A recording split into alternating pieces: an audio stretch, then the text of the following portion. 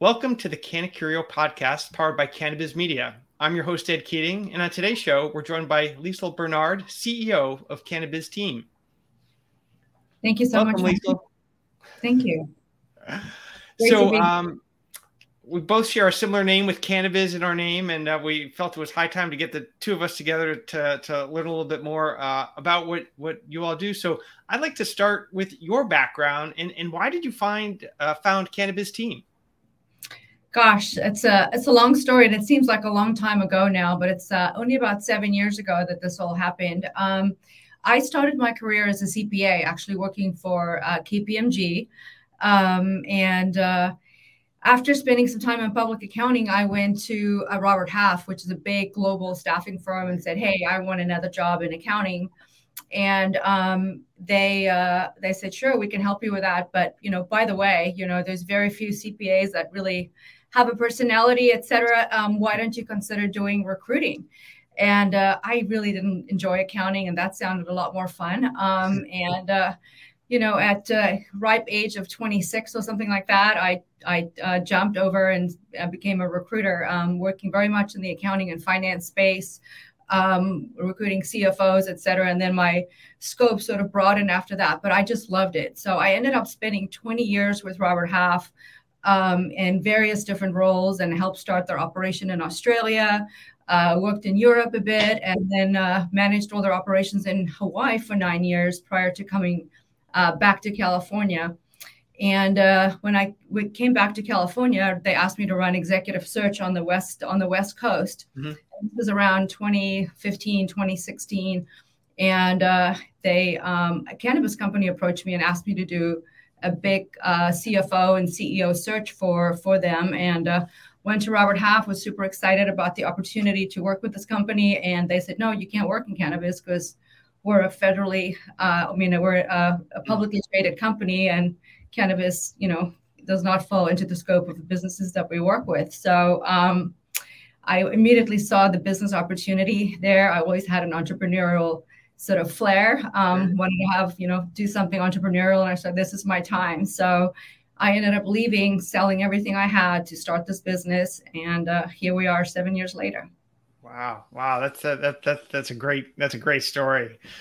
Now, in terms of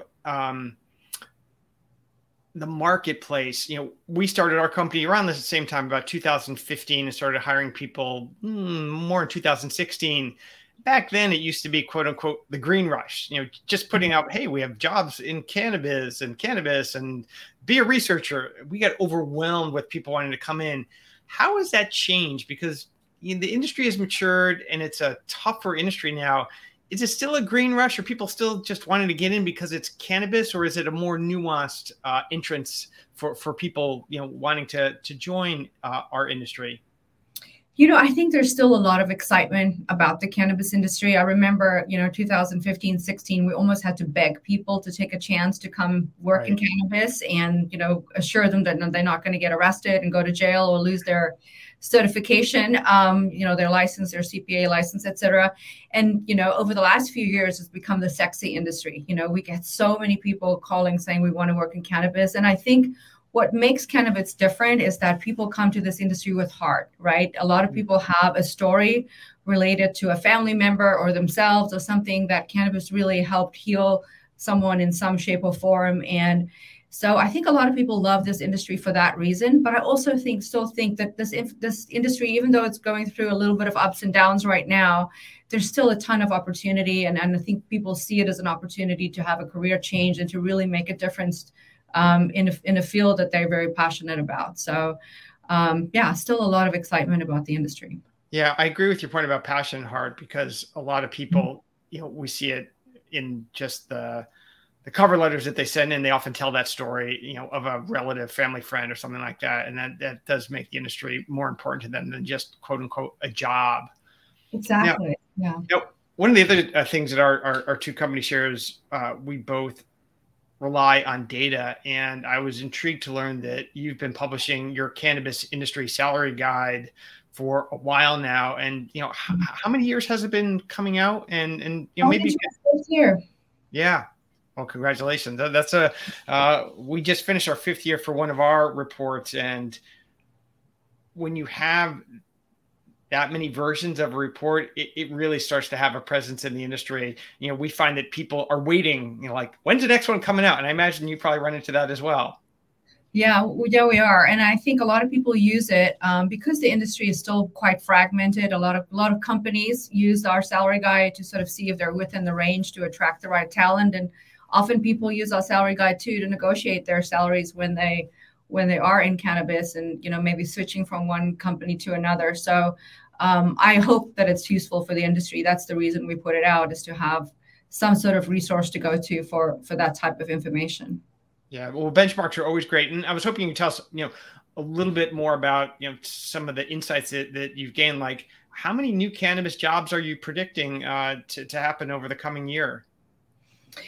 I think the outlook is for the next 3 years that at least another 200,000 jobs are being created in the industry, and that's mainly on the states that are just going legal now: Maryland, Missouri, Minnesota, and the tri-state area is predicted to alone, generate close to 100,000 jobs as well. So that's really exciting, that there's still so much growth. I know the rest of the industry is going, experiencing a few ups and downs, but just think about the newer states that are legalizing or going adult use.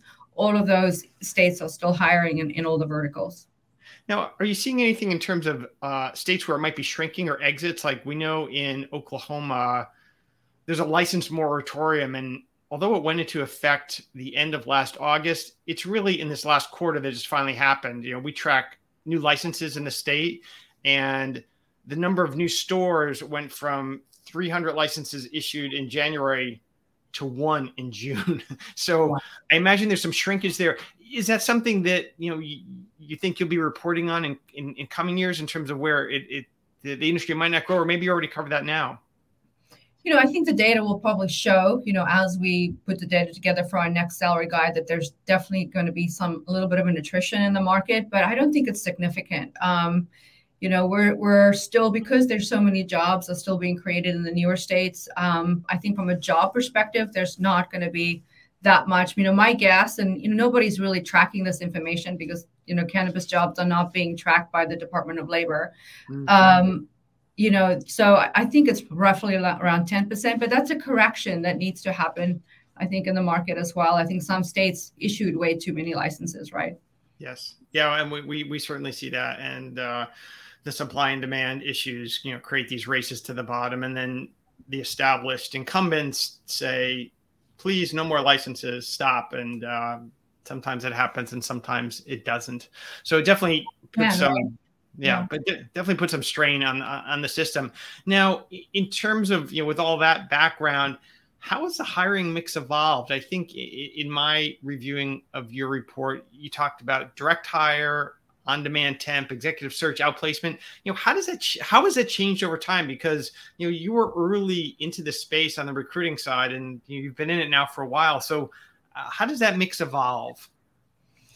Yeah, it's definitely evolved, and especially in the last year when there was a little bit of economic uncertainty. I think a lot of clients are looking to more of a mixed staffing model or a hybrid staffing model where they use hourly workers, maybe consultants or project workers, and then fractional executives is sort of a new thing that we're seeing emerging in the market, where companies use executives on a fractional basis, meaning they get this executive in 1 or 2 days a week consistently or indefinitely, but they don't have the expense of carrying an executive on a full-time salary. So that fractional executive might work for 2 or 3 other companies on a fractional or a part-time basis. And so that's one way of staffing, still getting the expertise that you need, but don't need to carry a $200,000 or $300,000 salary on your books, but you have access to that kind of expertise. So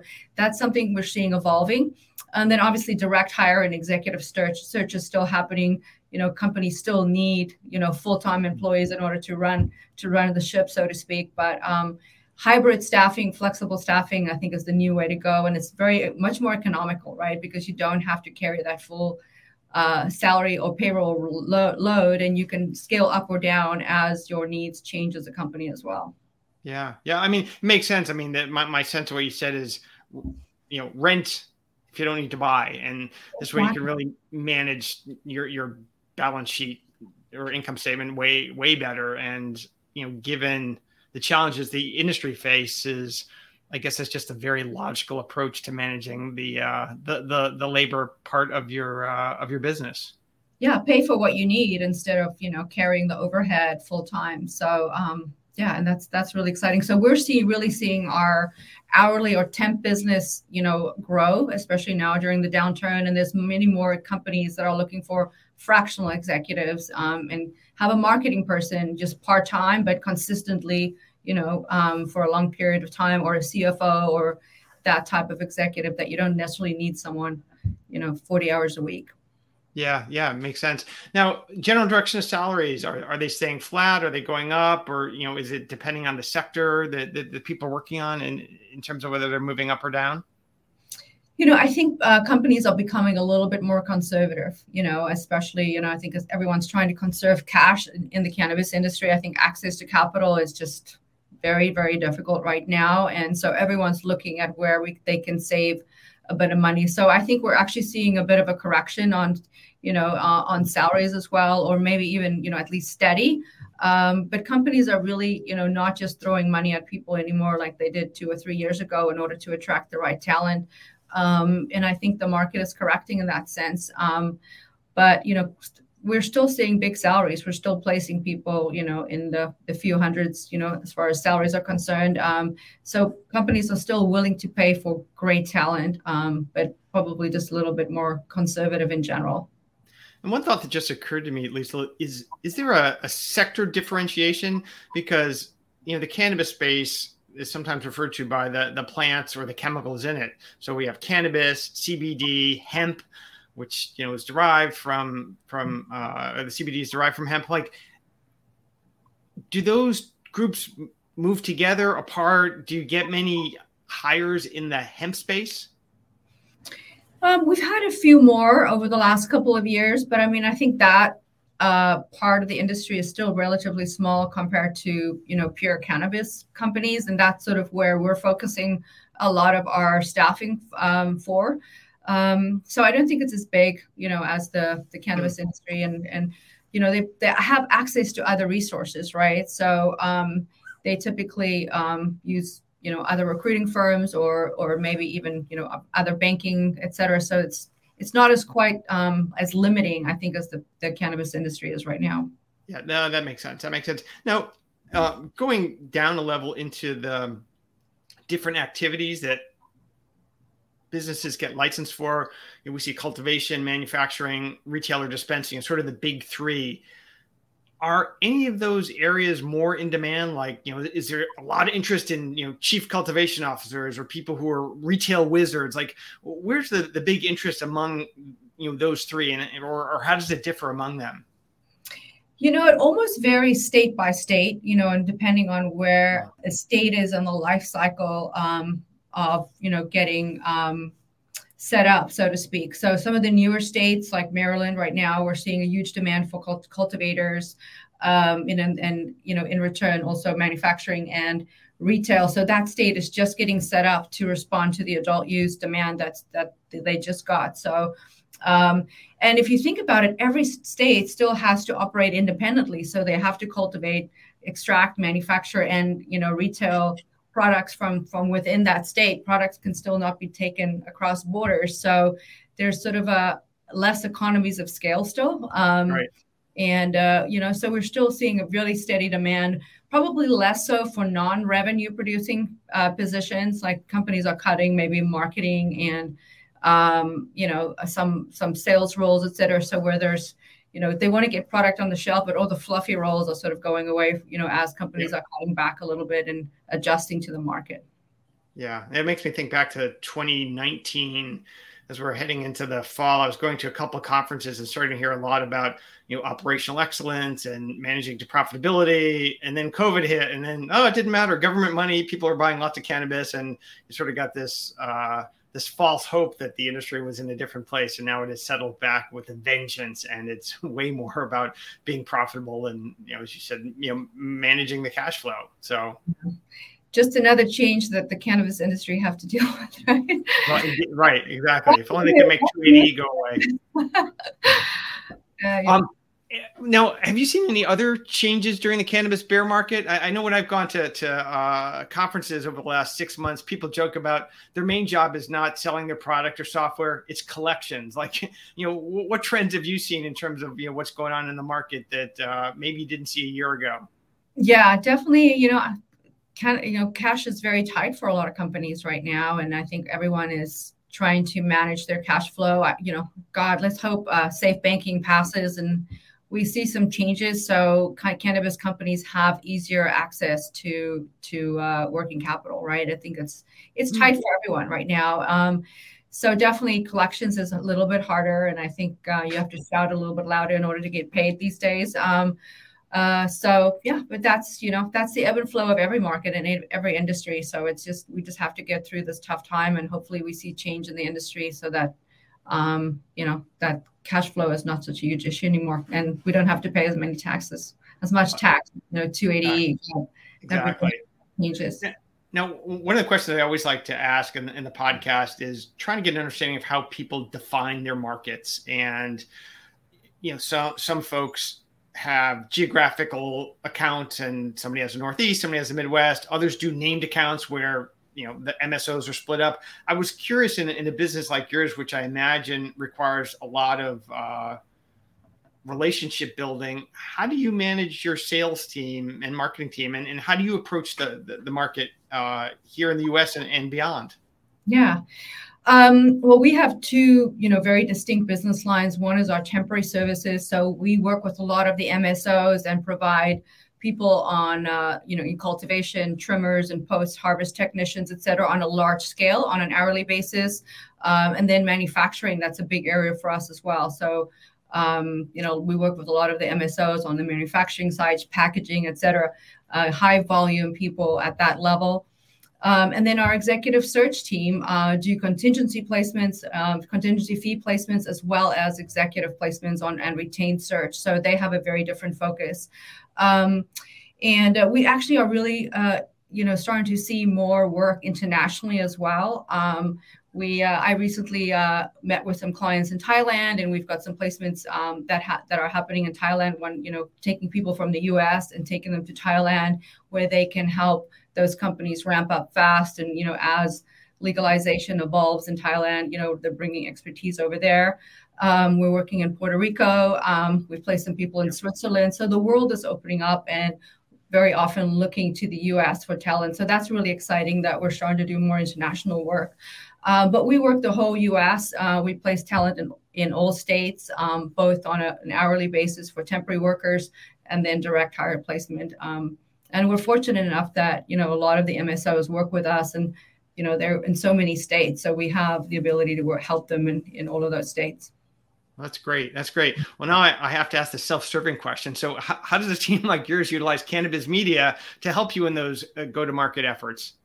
We love you guys, and we love your database. I think we were one of your first clients back in 2017, maybe. I can't remember when we first signed up. So it's been extremely helpful for us to be able to look at who got licenses and what states, et cetera. But also, I think the information that you guys are continually adding to your database is really helpful. I think you're mentioning last time we spoke that you're also now adding sort of accounting information about companies as well, their financial status, et cetera. So, and especially in a market like this, I feel like that information is so helpful. And I really think it's a real asset to the whole industry to have your database. So thank you for all the work that you guys have done to put that together.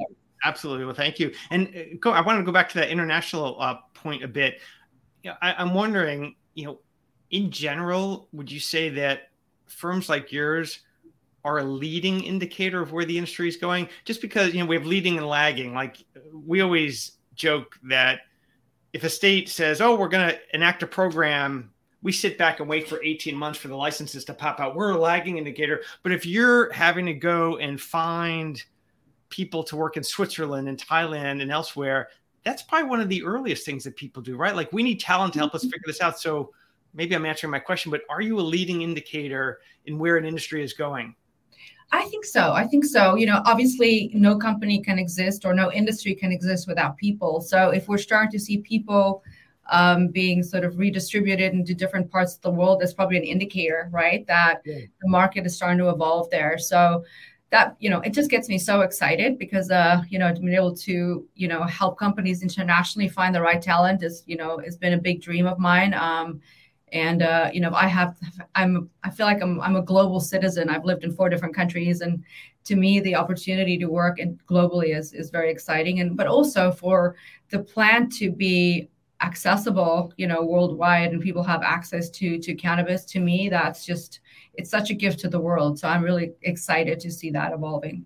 Well, I would say the industry is lucky to have you in the fact that you already have that international focus. So you know what that looks like. It's not your first rodeo, if you will, in terms of seeing how industries cross borders. I remember when I worked in the software publishing compliance industry, there was a well-revered speaker who talked about companies don't go international, so to speak. He said they have competencies that allow them to work across borders and move people and processes and other things. That's how they're successful. And it always stuck with me that there are certain skill sets you need to have. And, obviously, your company has it through you. And the fact that we're seeing growth internationally is probably a good sign. And that sort of leads to my next question as we get toward the end is, has the industry hit bottom yet? I mean, do you think we're going to, start going back up the other side, or are we in a really long valley? We have no idea how long it is. I think if we are, staffing is an indicator of sort of where the industry is and where the economy is. I think we have, because we're seeing a huge, or not a huge, but a very, steady uptake in hiring over the last month or so, and that's not something we saw the previous 3 months. So just this month alone, our temp services, almost doubled again. And on a direct hire basis, we've got many more jobs open. Obviously the newer states that are expanding, a lot of them are in those states, but that's exciting that, even nationally, we're seeing a little bit of an uptake in hiring. So I'm hoping that we've hit rock bottom and it's going back up. But and I'm really excited, just go back to your point on international. I would love to see the MSOs starting, get to that place where they have enough cash. And because I think that a lot of them have dreams of going international and going into Europe and other places in the world. And, that'll be really exciting when these companies are in a better position financially and maybe have some of the limitations of 280E and, access to better capital. Right. And then they can expand. So I'm really hopeful that that'll happen soon. And I'd love to be part of that. So. Well, and I think they've probably learned from the last time they tried that, when it seemed to me that it was a bit more of a land grab, or, hey, we're going to make a bunch of oil and we'll ship it overseas and that'll be international. And I don't think that really necessarily thought through what that whole process was going to be like, and what is it like to enter another country, and all those kind of issues. So I think everybody's eyes are more wide open than they were back in 18, 19, 20, when I think there was more froth and less substance. But that's just from where I sit. So and I think it's going to make companies smarter to have gone through this little bit of a dip over the last few months. Yeah. So I totally agree with you. It's going to be better run organizations going forward. Yeah, I think you're right. Well, as my wrap up question, are there any trends that we should be monitoring, or things happening, or new things that Cannabizteam's working on that we're going to hear about over the coming months? I just want to say that it's not all doom and gloom out there. I know it's very tough on the industry right now, but we're seeing a lot of growth still, and I think there's a ton of opportunity internationally. So let's get through these next few months. And I think from a staffing perspective, I think the flexible staffing is here to stay. And I think companies are going to understand that how valuable that is to be able to scale up and down and to have fractional executives work, especially in the smaller to medium-sized companies. That's such a much more economical way to staff than to hire a whole team of executives on a full-time basis. So I really think that trend that's coming out of this economic correction is going to be here to stay as well. Yeah, I think that makes a lot of sense. I mean, to me, it ties back a little bit to the 280E, where all these companies are having to pay essentially inflated costs. So if there are ways to trim it out to get sort of the just in time or just what I need, it's a reaction to the compliance challenge they face financially. And I'm sure you can give them good advice, being that you started as an accounting person with a personality. You get to see it from a lot of different angles. So Liesl, thanks so much for joining us today. It was great. It was a pleasure being here. Thank you so much for having me. I appreciate it. I'm your host, Ed Keating, and stay tuned for more updates from the Data Vault.